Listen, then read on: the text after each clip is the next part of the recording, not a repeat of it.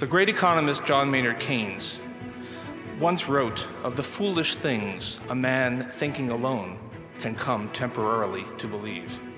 Fortunately, I did not have to think alone. And neither do we. Welcome to Ceteris Never Paribus, the History of Economic Thought podcast, where all other things are never equal.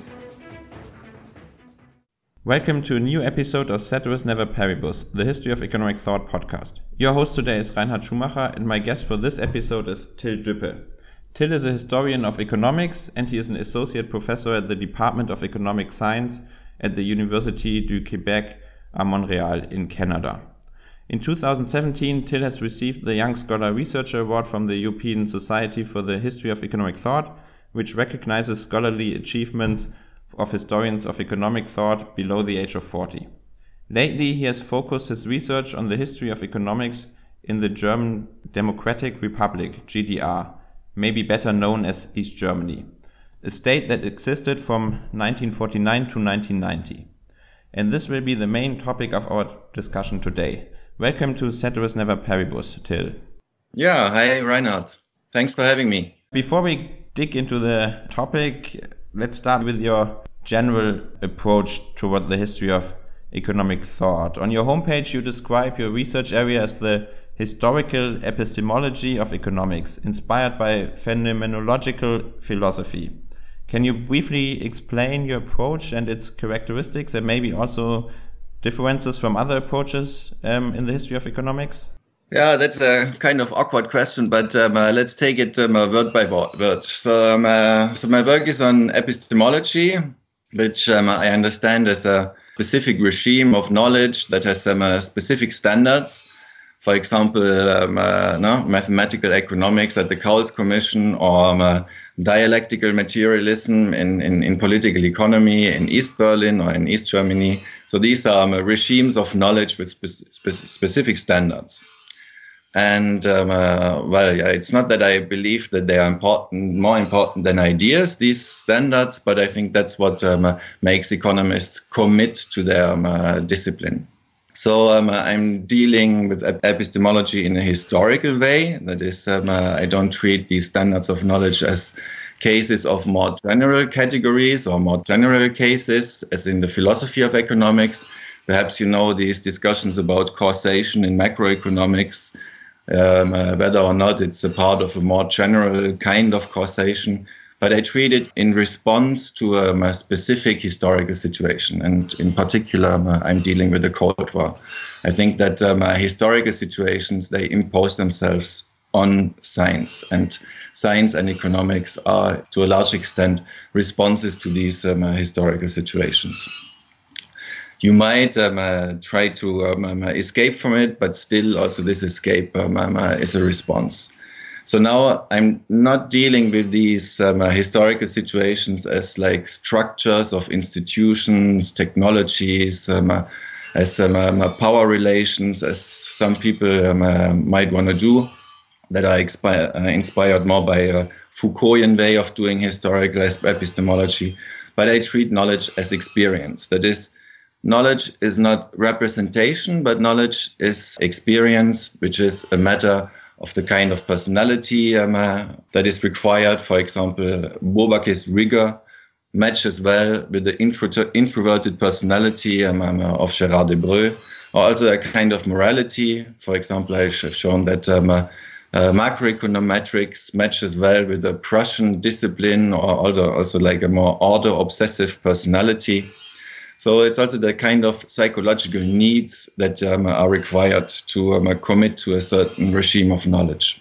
People who don't know phenomenology very well, they are sometimes reminded of a psychological account of economists and scientists when reading my work. But of course, in phenomenology, that would be a taboo, but I'm totally fine with that characterization. Well, yeah, and I'm doing that in terms of biographies. So it's mostly life writing, asking the question, what kind of specific person do you have to be in order to be attracted by economics of that period? And also, what does economics do to your person if you commit to that regime of knowledge? All of that sounds rather abstract, but I think it's really important to understand in particular our grandparents' generation. Those who experienced World War II and then after the war put all their professional hopes into science and in economics in particular, and building up like a better society that is better than what was experienced in the first half of the 20th century.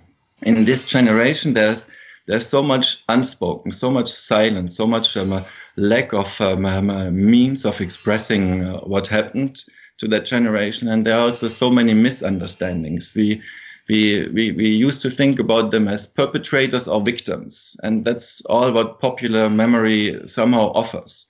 And well, there's just more to it. And if we want to understand their commitment to economics, we have to think about these very specific dense experiences. This sounds very interesting, and we will discuss how you did this with economics in the GDR. But let's start with your motivation of this topic. Economics in the GDR is has not received much attention. So what was your motivation for this project, and why did you start looking into the development of economics in the GDR? Yeah, the way that happened was 10 years ago when I worked at Humboldt University for 2 years or so.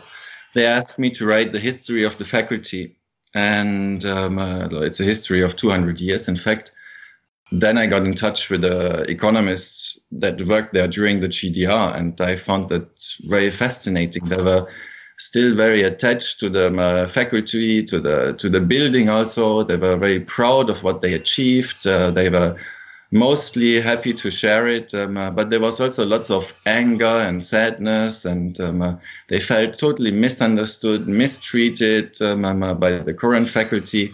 So, and also very unknown by the current faculty. So I wanted to understand what was going on and what happened.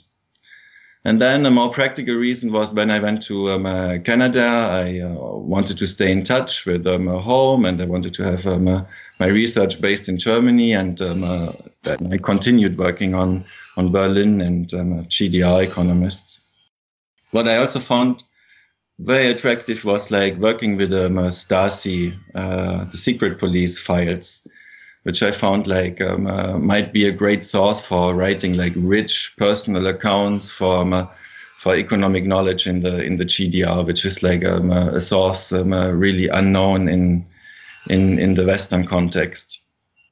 Well, and after all, I also found it like fun research because it's recent past, but still so very different from what we know today. There are so many misunderstandings also about GDR people, in particular those who strongly believed in it. No, so how was it possible to like fully commit to this socialist experiment? And what kind of problems did they have, and what did they enjoy? And yeah, that's what I wanted to understand. And I have to add, when reading your work on it, it seems that your enthusiasm, you can see it in the articles. And as you said, I just want to add this because it might come a bit short in the rest of the interview. You did a lot of archival work, and you interviewed people who were involved in economics in the GDR, and also family members of people, of professors who might have died by now. And you've published several articles on various episodes and institutions by now, and you're preparing more, and we will put up links to all of them on our homepage.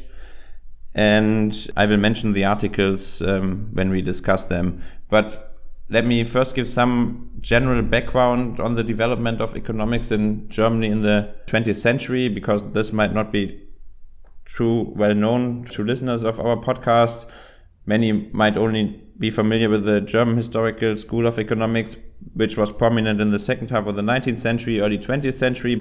And it was quite influential internationally, but in the early 20th century it started to wane. And after the First World War and the end of the German Empire and the German monarchy, the historical school lost a lot of influence and supporters. It lingered on, but in the following Weimar Republic, which was established in 1918 and existed for 15 years, there was no dominant school of economics in Germany. There was rather a kind of pluralism, and we might get into that later. Then in 1933, Hitler became chancellor and turned Germany into a national socialist state. This led to the flight and expulsion of many academics, including economists, especially those of Jewish origin. and economists had to be loyal to the new National Socialist regime. This led, of course, to sudden changes in the economics profession, and economics had to become a German economics, as it was called.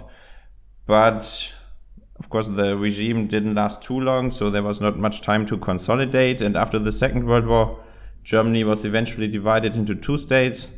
The Federal Republic of Germany, or West Germany, became a liberal democratic parliamentarism aligned to the Western powers. Ordoliberalism was dominant, and also neoclassical economists. We will not discuss this, but we focus on the other state, the GDR, or East Germany, which became a so-called socialist workers' and peasant state, aligned to the Soviet Union. So Marxist-Leninism was the dominant school of thought. And it also led to another abrupt change in the economics profession. And the same, of course, is true for the West, but in the East, the change was from National Socialism to Marxist-Leninism. So this is just a brief historical sketch. And then the GDR was established, the so-called denazification took place, but also Sovietization. So, Till, can you briefly describe the transition from German economics under National Socialism to economics in the newly created socialist GDR? How did the Soviets get rid of the Nazi economists, and where did they find, or how did they find new socialist economists? Who were these people? Where did they come from? Yeah, sure. That was quite a longer story. In fact, it took quite a while to get this new socialist intellectual culture established and settled. Perhaps even until the building of the wall in the early 1960s. It all started with the law of denazification, right, which was a law from the Allied forces. So it's the same law was applied in the East and in the West, and it basically said that those who were members of the NSDAP, which means the National Socialist Party, they had to leave. They could not go on working in the university, and the GDR was quite rigorous. And in economics, only a few survived. Roughly 80%. Did not continue working as economists at the university.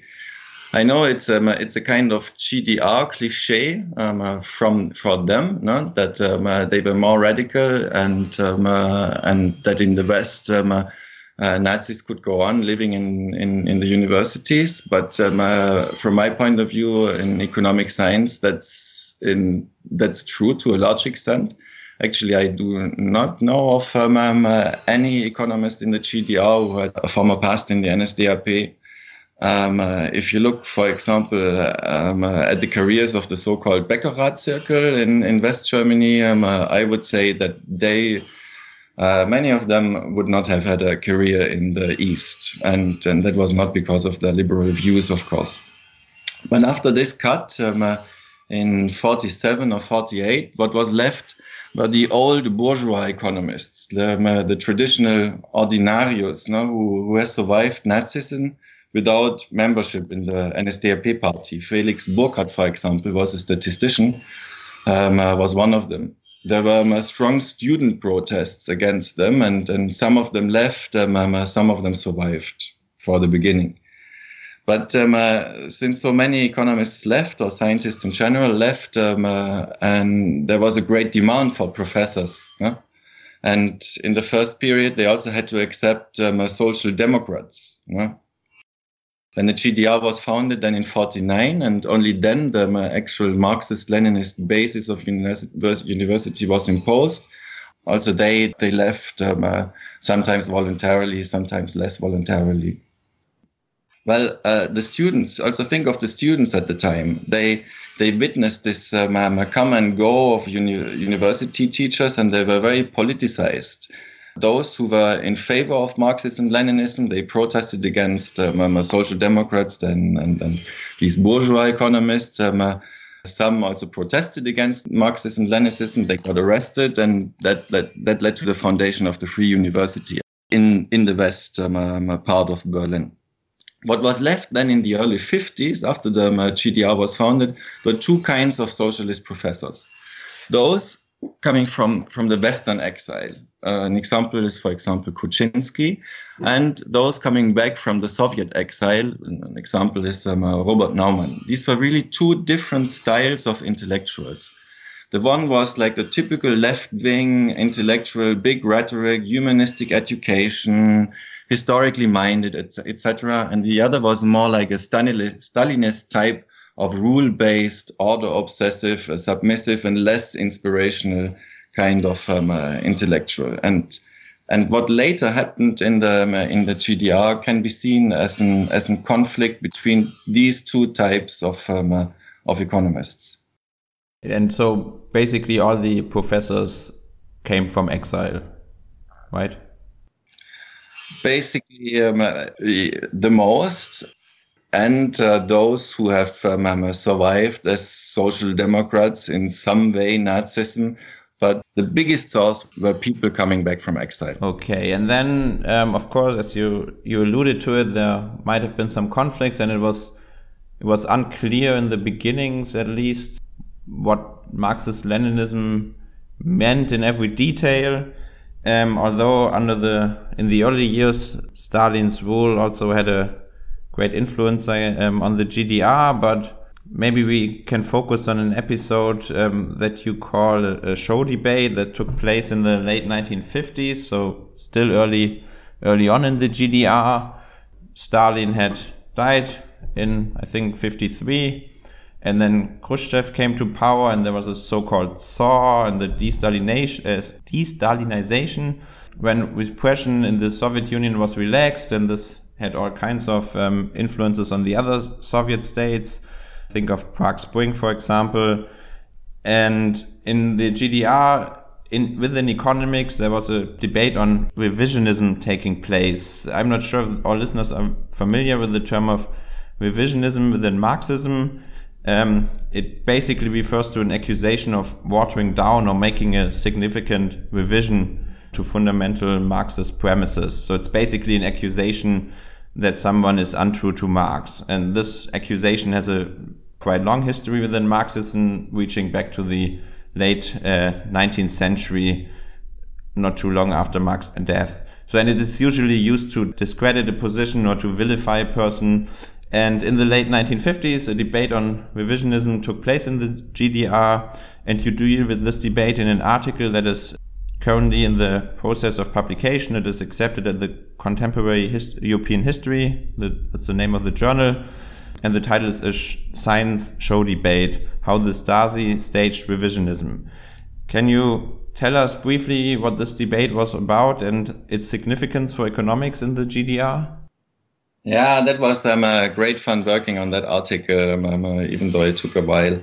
So what I just said, this confrontation of the Stalinist type of intellectual and the more Western, broadly minded Marxist, that is what took place after Stalin died in 1953, during the so-called thaw, which you mentioned. So there are many people in the Academy of Science that now hoped for like more democracy, a less centralized economy, a more open intellectual culture, and more influence of the Academy of Science on politics in general. And that was a belief really like deeply grounded in Marxism. Think of it like for a Marxist in capitalism, science belongs to the superstructure and is nothing but ideology.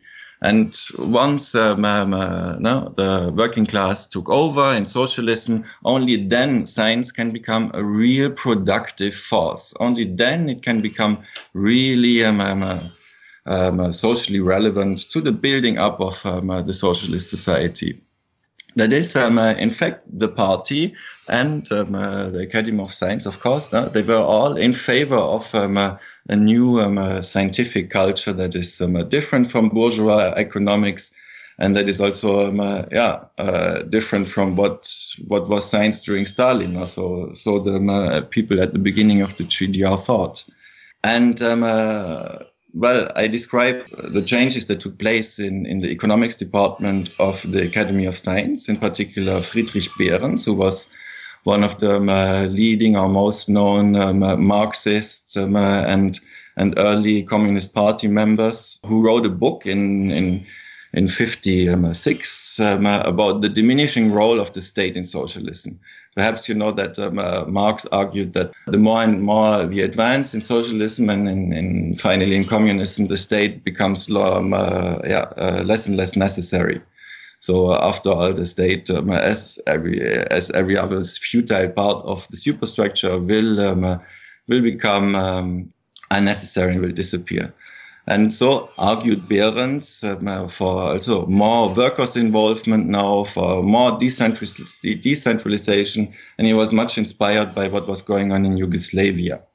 But then after the Hungarian uprising, so really like reformist forces introduced for some time at least a more democratic socialist regime.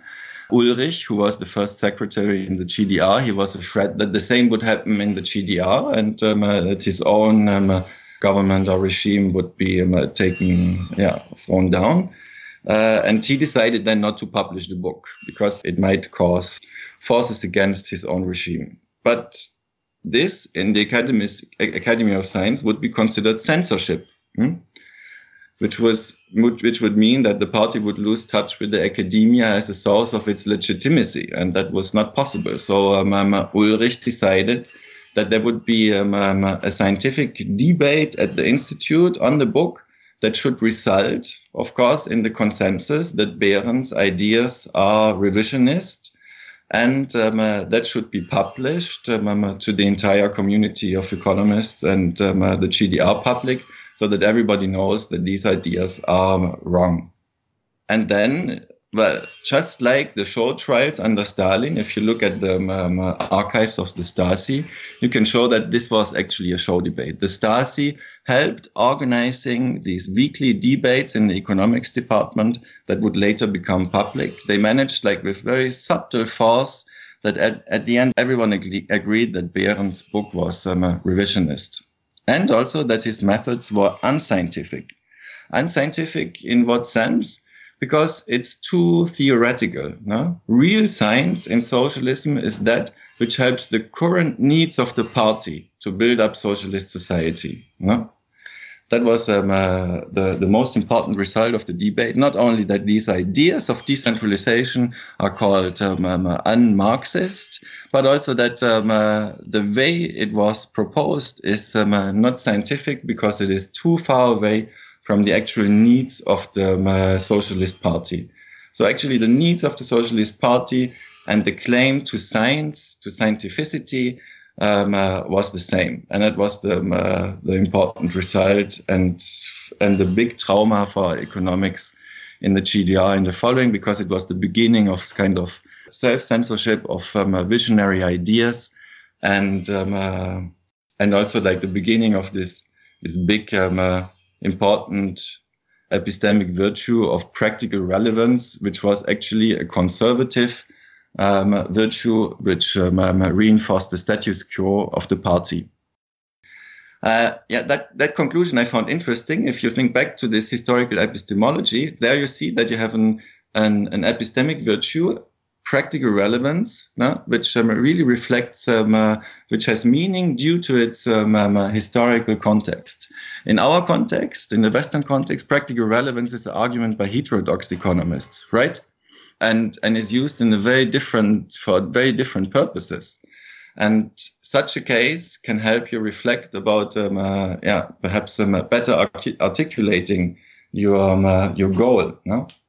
Seeing that in other contexts, practical relevance can be used in a very conservative way. One might also add, because it's kind of funny, in Marx it is, as you said, the state will be withering away. There is no state in communism, basically, but and they were supposed to be Marxist-Leninist economists, but in case Marx or some parts of Marx would contradict the official party line, they would go probably rather with the party line than defend Marx. Yeah, right. Yeah. So in the book that Behrens wrote later and was published after 1989 by his daughter, he argues that the state developed as a class on its own. So there's the bureaucratic class. He was actually not the only one. Also in the Soviet Union, there were political economists who argued that the socialist experiment could be described as like an early state of socialism, in which the state has not yet, in which the state takes over the class interests of the bourgeois class and does not really act in favor of the working class. We had on our podcast some time ago Adam Leeds talking on Soviet economics. There seem to be similar concerns or similar dilemmas facing economists. Yeah. One more question about these economists that involved in the show debate were part of the Academy of Science. How was economics organized in the GDR? Germany has a tradition of research universities. The Soviet Union apparently had no research universities. Universities were mostly for teaching, and research took place at some academies of sciences. Was it the same in the GDR? Was the Academy of Sciences where research took place, or was research also taking place at universities?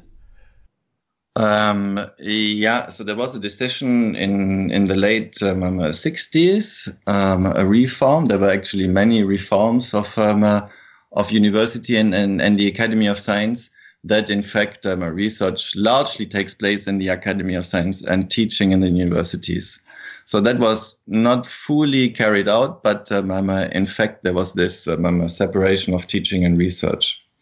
But well, if you think of like the basic situation of economists in the GDR, they did feel important, and they had a high social esteem, and they felt in charge of the education of the official ideology, and they also held often important social functions in the party, and they also believed, in fact, many of them to be like a productive force and contribute to the building up of socialism. But in fact, their research activities compared to us today, they were really limited.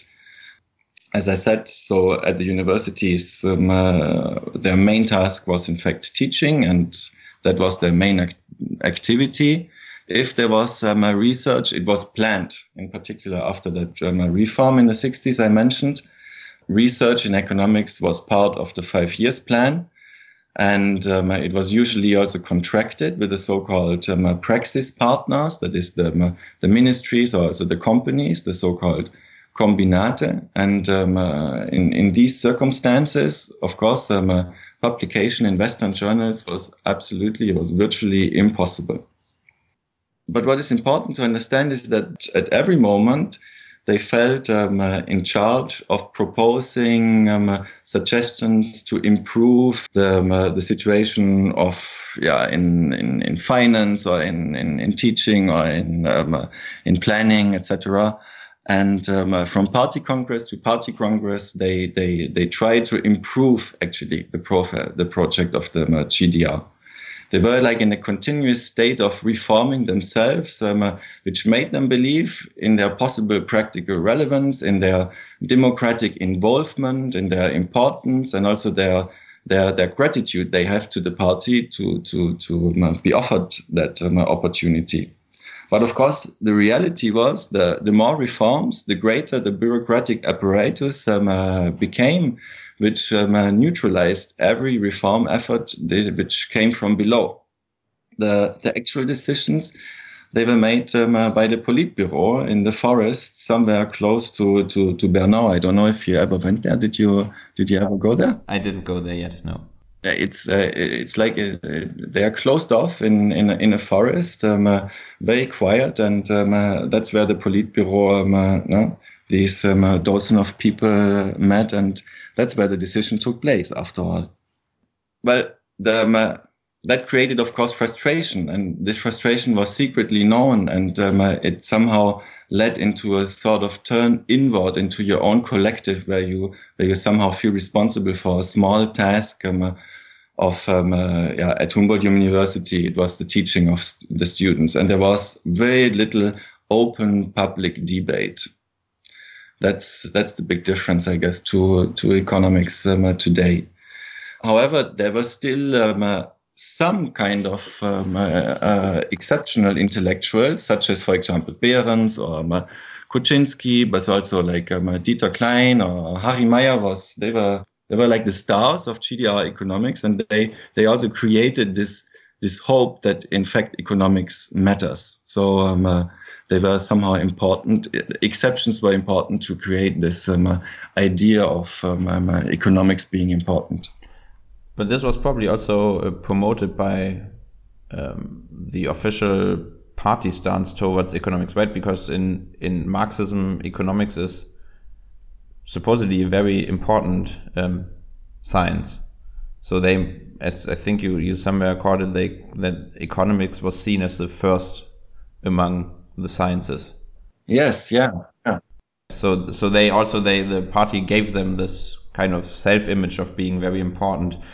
But did the economists play a big role in setting up the economic system in the GDR? And now I'm reminded again a little bit of my talk with Adam Leeds in the Soviet Union. He said, well, the economists did a lot to build up the central planning system, but when they started putting forward ideas of reforming it, and when the power was already consolidated, this went against the party lines, so they were either imprisoned or executed, which did not happen in the GDR as far as I know. But did they play any role in setting up the whole system, and were they then very cautious, maybe also because they saw what happened in the Soviet Union to the economists when proposing reforms? Yeah, I would answer a little differently from Adam Leeds. What is important for the GDR, what I understood from the GDR, is what I just called this turn inward. Yeah, and the turn inward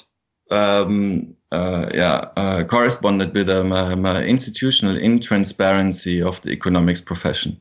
So there were like you have to imagine there's like economic research at the party institutions. The party had its own Academy of Science, the Academy of Science for the Social Sciences. There was the party school that also had the status of a kind of university and trained its own economists. Then there were all universities. Then there was the normal Academy of Science.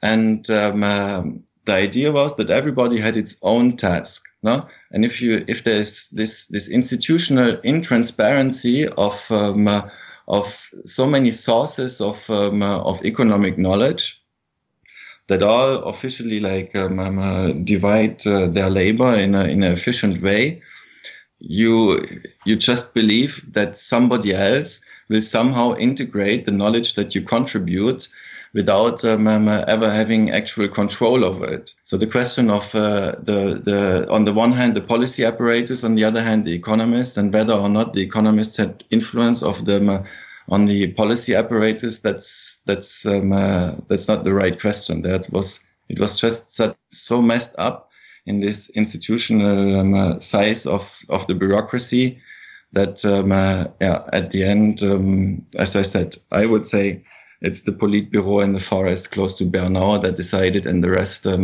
was just turning in vain. Yes, and this led to a tension, as you call it in your writings, between loyalty to the state or to the party on the one side, and on the other side, one could say loyalty to science, or a more professional-oriented scientific approach, which was not necessarily possible because of the self-censorship. So this tension must have been rather hard to deal with for some, right? If you have this ideal of now you got rid of the bourgeois state, now you have a socialist utopian dream that might be fulfilled, but then you're faced with all kinds of other political restraints. This must have been hard for some, I guess, since they believed in this socialist utopia, right? They actually thought they would building something better. They would free the people living in the state. Yeah, that's a very basic tension that can be simply put. Economics had two functions: an ideological function and a practical function. So on the one hand, it was there to reproduce the belief in the Marxist-Leninist basis. On the other hand, it was also a source of it was also productive force. And of course, according to Marx, or in the Marxist idea, these things, they go hand in hand. So the more you're a Marxist, the more you understand the truth, the more productive you can be. However, Marxist ideas, they come from the 19th century, and they did not really tell how to run a socialist state. So actually, it hindered, it came in conflict with this idea of being productive force. And that tension between, on the one hand, sticking to Marx ideas, and on the other hand, not knowing how to get it done, and not accepting ideas like decentralization, and not accepting ideas as whatever profit or so, that makes this tension increase. Let's turn to an article you wrote on what you call the generation of GDR economists. You did an in-depth study of economists at the Humboldt University of Berlin, where you have been yourself for 2 years, as you told us. And the economics department, and you've alluded to it, at the Humboldt University has a rather renowned history going back nearly 200 years. And in your study, you use Karl Mannheim's concept of generations, which, as the name says, takes generations as the unit of analysis. And you do this to analyze and describe the generation of GDR economists. And let me add, this was a paper published in 2017 in the History of Human Sciences, and the title is The Generation of the GDR Economists at the Humboldt University of Berlin, Caught Between Loyalty and Relevance. Can you briefly explain your approach here and what the generation of GDR economists is, what you mean by that? So Karl Mannheim, he was one of the very early scholars in sociology who did a historical theory of knowledge. And instead of talking about classes or social groups, he spoke of generations, which is like the historicized notion of classes, that which gives meaning to historical events is like the specific age group that experiences these events. No. If you think now, for example, about what's going on at the moment, and how your little son experiences that event. Now, for him, it's mainly about empty parks. So, of course, I'm talking about Corona. Staying at home instead of going to kindergarten. Yeah, exactly. For you, it means something very different. Dealing with not access to libraries or so.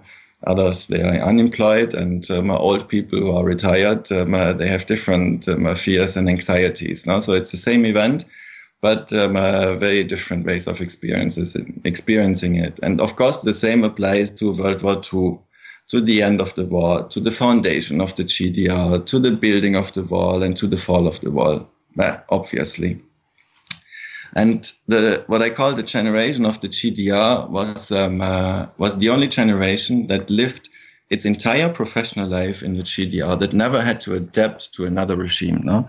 So there were other communists who were active in the beginning, but they also had to live during Nazism or in other contexts. So this one generation that was really like the homegrown generation of the GDR. And it's that generation that was born in the early 1930s. If you think of them, they were too young to go to the war. They might have lost their father. They grew up in the Hitler Youth, but then in very young age, they witnessed the poverty after the war. They were the first cohort of university students taught under Marxism and Leninism. They witnessed these ideological battles at the beginning that I spoke about. They were also grateful for the chance to go to university because it was for free, and it was not always for free before.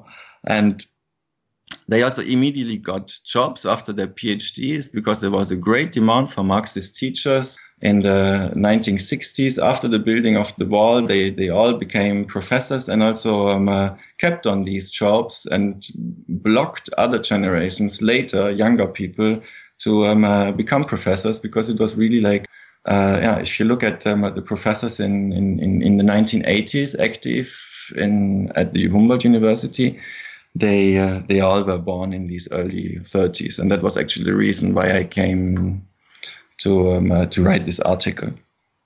And when they were roughly at retirement age, the wall came down, and they never had to confront the regime after, and could continue going on believing that socialism will come back.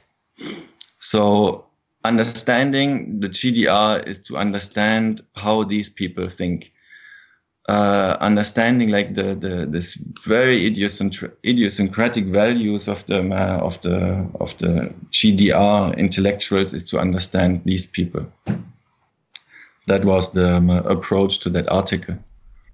And that is something maybe that you said before when you described your general approach, that people should not always be seen either as victims or as perpetrators. This is a generation, they experienced the war in their young ages, then the GDR came, their poverty ended, at least the poverty they knew, and then they got a career. They were very grateful to the GDR, which I think is kind of why you explain why they were loyal also to the regime, and why they kind of self-censored, because they actually were very kind of grateful to the state, and this is and then they were drawn into this conflict between loyalty and relevance. And I mean, it's very interesting to read it like this, and to have this concept of a generation, and then to see what the generation went through and how you can explain it. It's not, of course, not a justification, but it's an explanation, and you understand that these are humans and why they acted like this. So I found this a very interesting article, and I can only recommend it. And also, I never seen this concept by Karl Mannheim of generations applied somewhere in history of economics. I haven't read everything, of course, but this was the first time I saw it, and I found this very interesting. Thank you. So let's talk a bit more about this generation, but let's maybe discuss how they interacted with the rest of the world. Were there any interactions between GDR economists in West Germany or the Western world? Did they meet at international conferences, or were there exchanges? As you already said, that it was hard for GDR economists to publish in Western journals, but did some publications took place, or did the Western economists, or at least in West Germany, paid attention to what the Eastern economists were doing? Yeah, of course, that was also like one of the questions that I always posed when I talked to them, and of course they were very proud, and they would say, "Oh yeah, we had lots of interactions, no." But if you look at it, what they actually did, and if you compare it what we do today, they were very closed off, and in the GDR they were even more closed off than any other socialist countries. So.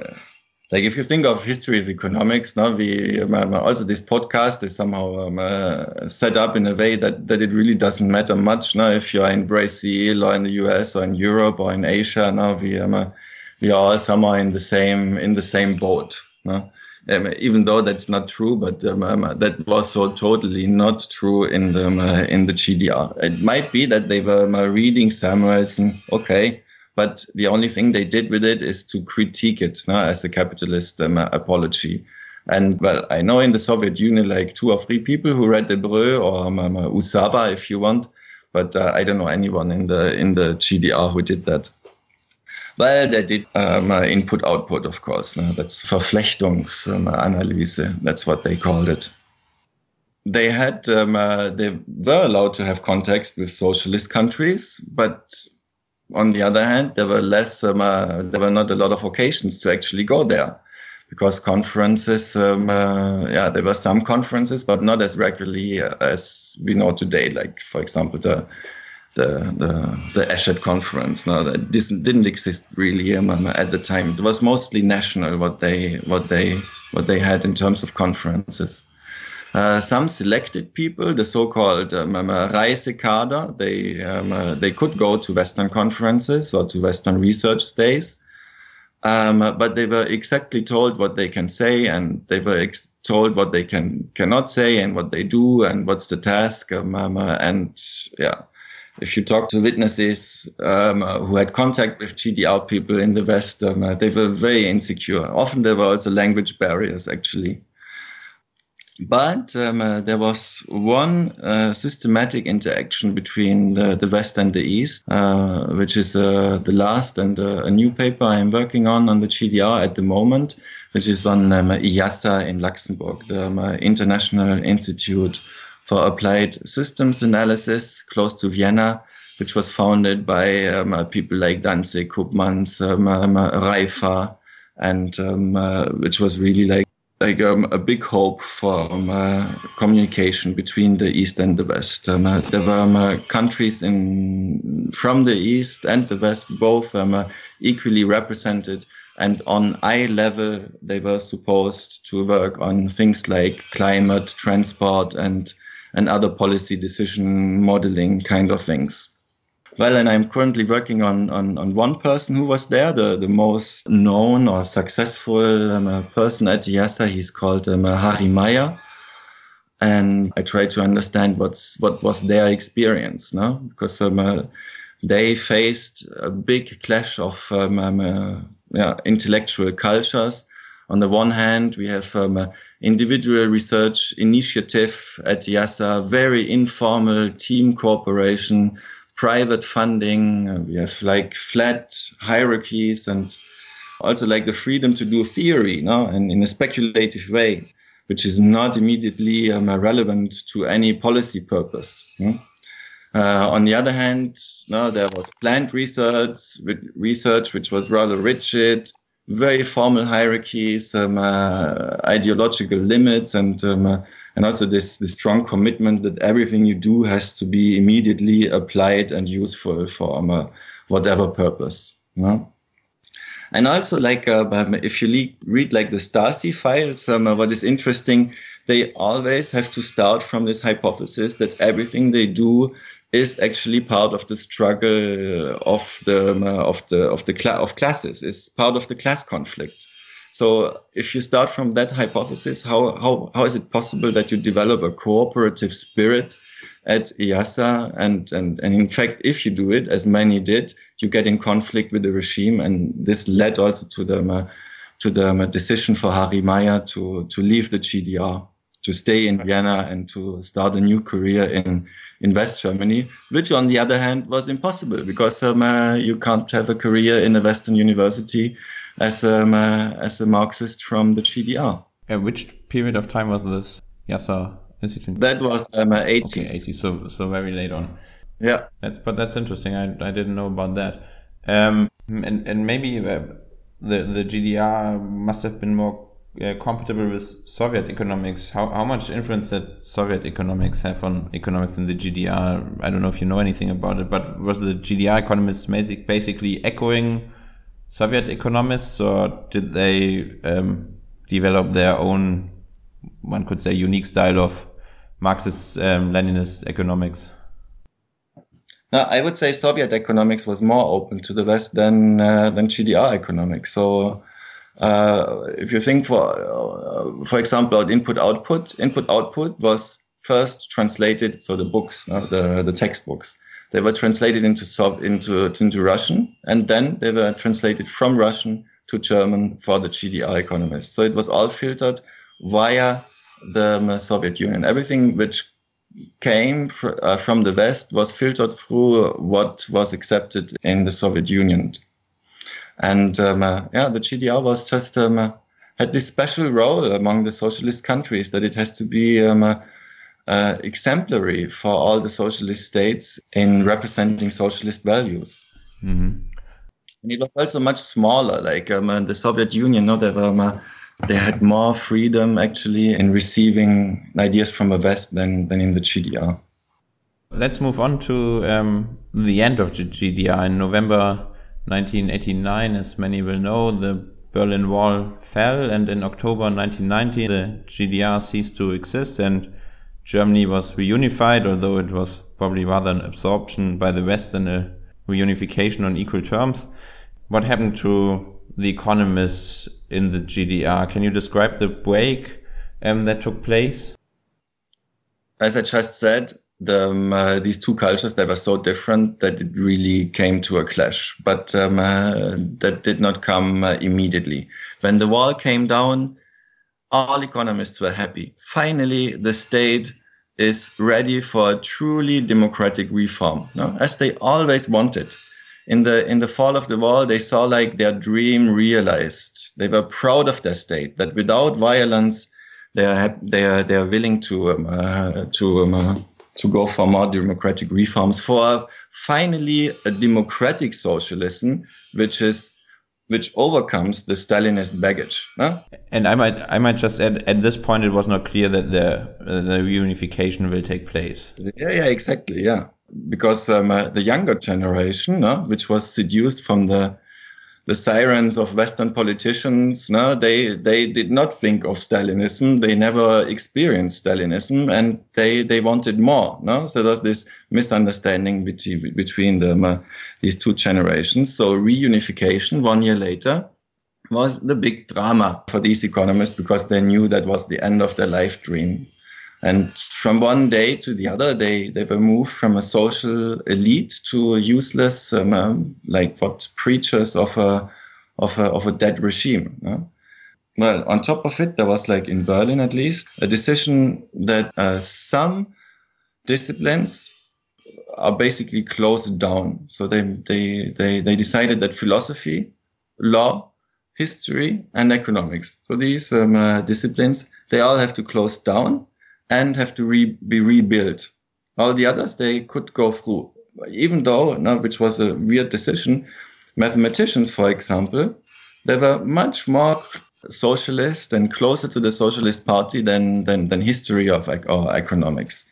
So anyway, they all lost their jobs and then could apply to their own jobs in competition with common economists from the West, however, decided by a committee which is from the West. So from 1 year to the other, all was neoclassical. There was only one professor who has survived from economic history, and there was another one who also survived because he moved to political science. For many, that was like a real human drama, in particular for the younger generation that was in the midst of their professional careers. Some went to court, and there's also the record of one case of suicide.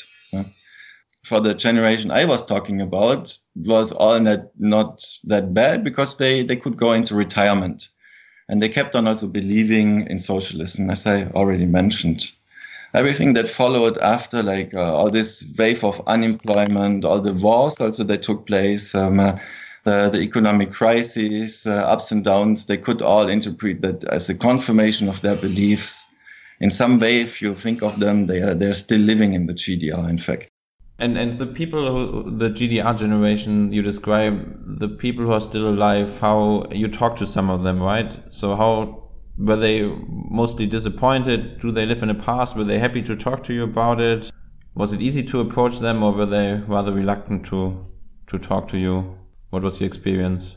Yeah, well, once you got one, you got all of them, because they were still all very connected. They still experienced themselves as like a collective, like a community.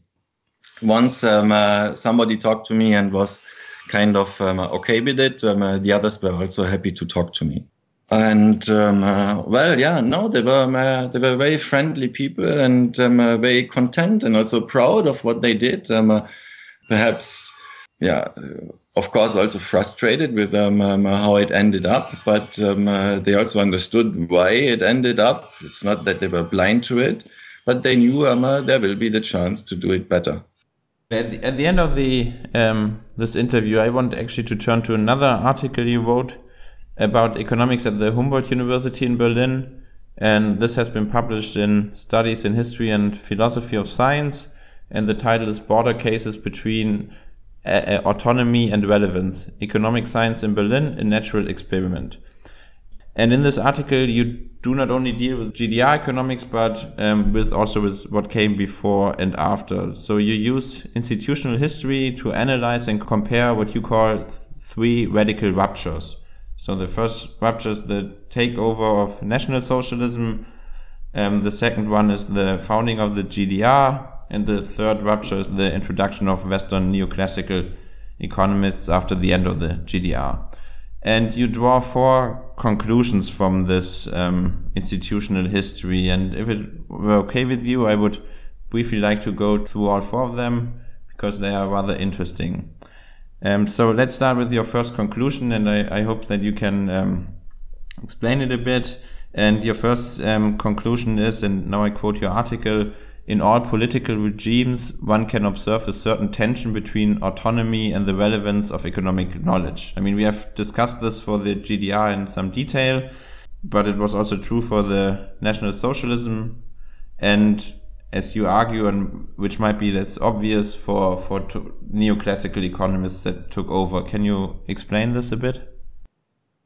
Yeah, I must say these four conclusions, they are meant also as provocations, of course, and generalizations that are kind of provocative, but that only come out if you compare these three reforms or these three ruptures of very, very different social contexts, like Nazism as a totalitarian regime, socialism as an authoritarian regime, and today our liberal democracy with neoclassical economics. So what do I mean by autonomy of economic knowledge? I mean that economics can generate its own questions. No? That not all questions somehow come from the social or political sphere, but that, for example, I don't know what now, like these internal questions of Keynesianism or of Keynesianism is not the best example, but of general equilibrium theory. These are really like examples that prove that economic knowledge has autonomy, and relevance. Of course, is this link to these questions that are posed in politics. Nazism was like very suspicious about any autonomy of knowledge in any discipline. So it was really like politically limited. Abstraction was considered illegitimate and also associated with Jewish intellectualism. In socialism, that was different. One grants some kind of autonomy, no, because it's also like Marxist intellectualism has like its own status, which is beyond politics, like the eternal truth, so to speak. And so it grants some autonomy, but still wants to find like the optimal amount of autonomy in order to be really efficient, no, for the system. And today we don't impose any limits, so we just let it go, economics, and we simply hope, no, without actually blindly hoping that it will be some kind of relevant, even though this hope is periodically and systematically frustrated. No? After whatever crisis, everybody says, well, but why are you not relevant? Or why don't you predict it or help us or whatever? And economists, on the one, they don't feel always responsible. So you see in all these three regimes, you have this tension. There's not a real harmony between these two elements of knowledge, the autonomy and relevance. And you could ask yourself, what kind of society brings that together, if not these three societies that we experience in 20th century? And let's continue with your second and also possibly surprising or provocative conclusion. And this is, and here I again quote your article, contrary to Robert Merton's old but still widely held thesis in political epistemology, that values of science are compatible only with democratic regimes, the totalitarian and authoritarian regimes created better conditions for methodological pluralism in economics than democratic societies. And this means, the quote is over now, and this means, as you put it in your article, that there was more pluralism in forms of economic knowledge in both the totalitarian regime of National Socialism and the centralist or authoritarian regime of the GDR than there's today. Can you briefly explain this finding, and why do you think this is the case? So in some way, much of these conclusions in my historical epistemology are somehow directed at this discourse of heterodox economists criticizing orthodox economists. So that's about pluralism, and I show that this totalitarian regime of Nazism was actually a good ground for pluralism. Why? Because the Nazis said, do German economics. And that created what I call a hermeneutic vacuum. Nobody knows what that could be. German economics. So there are lots of answers to it that are generated by this imperative. So economics during Nazism was more pluralist than what we know today. The same in the GDR for different reasons. No, in the GDR there was this imperative of being practically relevant. Therefore, whatever method can help that purpose is legitimate. There was a methodological eclecticism in the GDR. They allowed all sorts of methods. So there was, as I already said, like formal modeling, but also institutional, descriptive, statistical, everything goes. No? So it was more pluralist than what we know today. And today we grant like the most autonomy to economics. And economics is I would say, in fear of losing its identity. And the only way it could find identity is to stick to one method, no? Or to one style of reasoning, which is like formal modeling. No? If not, they would end up saying the same as socialists and political scientists do, because in terms of ideas, they cannot really find their own identity anymore. So if you want, the provocation is, authoritarian and totalitarian regimes are that which keep economics on the ground of reality. If not, economics takes off like a balloon, no? And has no halt in the concrete, so to speak. But anyway, that's a question perhaps the listeners can think about for after the podcast. It's not for me to answer.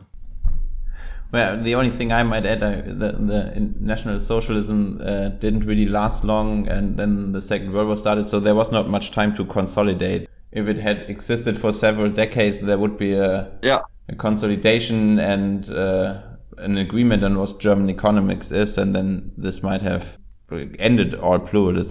Perhaps. And although I sympathize with your conclusion, I'm not quite sure this how democracy actually plays into this. I mean, it is true the economics has a lot of autonomy, and yet you have developed like top journals, and in the methodological sense they are very narrow, and you can also discuss the practical relevance of what is done there. But the question is, how is that linked to democracy itself? I don't know. Just a question that came to my mind now. I don't know if you have I forgot if you have an answer in your article, but is this, I mean, you could also think this might not have happened. I mean, in a democratic society, it could have turned out other, but it didn't. Yeah. Perhaps I don't make a claim about democracy in that article, but I think more about our image of economic knowledge that the public holds today, like the idea that economic expertise is necessary, that it requires lots of education, and that we should expect good answers from them for the questions we have. I think in these few sentences there are lots of misunderstandings. Yeah, that's true. So I recommend people to read the whole article. So let's briefly move on to your third conclusion, and there again another quotation. You write that we observe a common failure of all regimes to comply with the standard epistemic practice of organized skepticism, which is another concept used by Merton. Can you briefly explain what you mean by this? Yeah, so that's like an observation that economists in all three regimes were rather conformists, and that this causes the question if economics if economics as such, or as a tendency to be conformist. When the Nazis arrived, there was so many economists who were ready to come up with an idea of what that means, German economics. Or even though this transition was very difficult, no? At the end, they found people who were ready to commit to this Marxist-Leninist basis for whatever, accounting or for finance, no? And also, when neoclassical economists arrived, nobody asked, well, what can we get out of the experience and the tradition that has been established over 40 years? So, because they played into the political demand of the day. So that's also, I guess, a basic intuition about economics, that it has a kind of conservative or conformist tendency. If you compare it to, let's say, to anthropology, to philosophy, perhaps. What's the political identity of economics? That's a question that has always often been posed, and this comparison allows it to pose it in a different way. Great. And now your fourth and last conclusion is that there is, as you put it, a shared responsibility of economists, an aspect at the heart of the negotiation between autonomy and relevance. And we have discussed this in detail with the GDR economists, but you also claim that this tension basically between autonomy and relevance plays out in the other societies, including our own itself. Can you briefly describe this? Well, but that's perhaps more like a final remark than an argument. It just says that in all three societies, the fact of economics as a scientific discipline has been accepted. That is, economic expertise existed. It's not that politics replaces the academic discourse fully, even though Nazism came rather close to it. So, which means that economists do have a social responsibility in all three systems, and yeah, that's it. So it was simply a reminder at the end of this article that economists should be aware of the social responsibility they have in society. And it is, of course, if I might add that, a reminder for historians of economics that ideas are always developed in a certain context, in a certain place and time, and if you really want to understand it, as you did with the GDR economists, you have to understand also the tensions they were working in. Otherwise, you might easily misunderstand them or misrepresent them. Yeah, sure. I would add perhaps, before you continue doing, let's say, like bashing the one school on the basis of the ideas of the other school, go into history and look what made the people think that way. This is, I think, very important because this is often not done. If you look at the debates from, I don't know, or the rather sometimes very superficial attacks on neoliberalism and on socialism, you always think, well, you didn't even get the trouble to understand what the people want, so your criticism is always, or seems always very, I don't know, missing the target, I think. So it's really important to what you just said, to try to understand first where the others were coming from, or where ideas were coming from, and the tensions people faced and the context they were in. Yeah, thanks for your understanding. One very last question, and this might be a bit unfair question after we talked about your the methodology and your general approach, but is there any lasting influence of the GDR economists? Did they leave any lasting influence on economics today, or are there any texts that might still be read today in Germany? I know, as I said, it might be a bit unfair question, but are there any traces left that can still be seen today? Well, okay, my arguments mostly established the closure of GDR economics, or argued in that respect. So my answer should be no. And I also should not be like obliged to show the opposite, or I should not follow this temptation of trying to argue that's the opposite. And it's also not a problem that it's the opposite. No, these are simply like different regimes of knowledge, and why should there be? They are not less important because they are not present anymore today. In fact, from a historical point of view, they're even more interesting because they are absent today, even though it's only 30 years ago. What else? Well, but of course, from I could give you a couple of books now that are still interesting to read. If you're interested in whatever, in institutional economics, in the problems of a socialist society, and so on. That was not like really my question, but if you are into the history of socialist thoughts and ideas and theories, of course, their answers are still interesting for you today. But, well, that was not me. Well, thank you very much, Till, for this very interesting interview and for being a guest on Ceteris Never Paribus. Yeah, thanks so much, Reinhard. That was fun. Thank you for listening. We hope you enjoyed this episode enough to come back for more.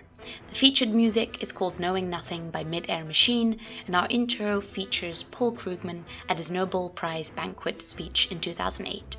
Thank you to Noble Media AB for giving us the permission to use the audio. Check out our website ceterisneverparibus.net for more information. Follow us on Twitter, ceterisnparibus, and listen to more episodes on iTunes or your favorite podcast app.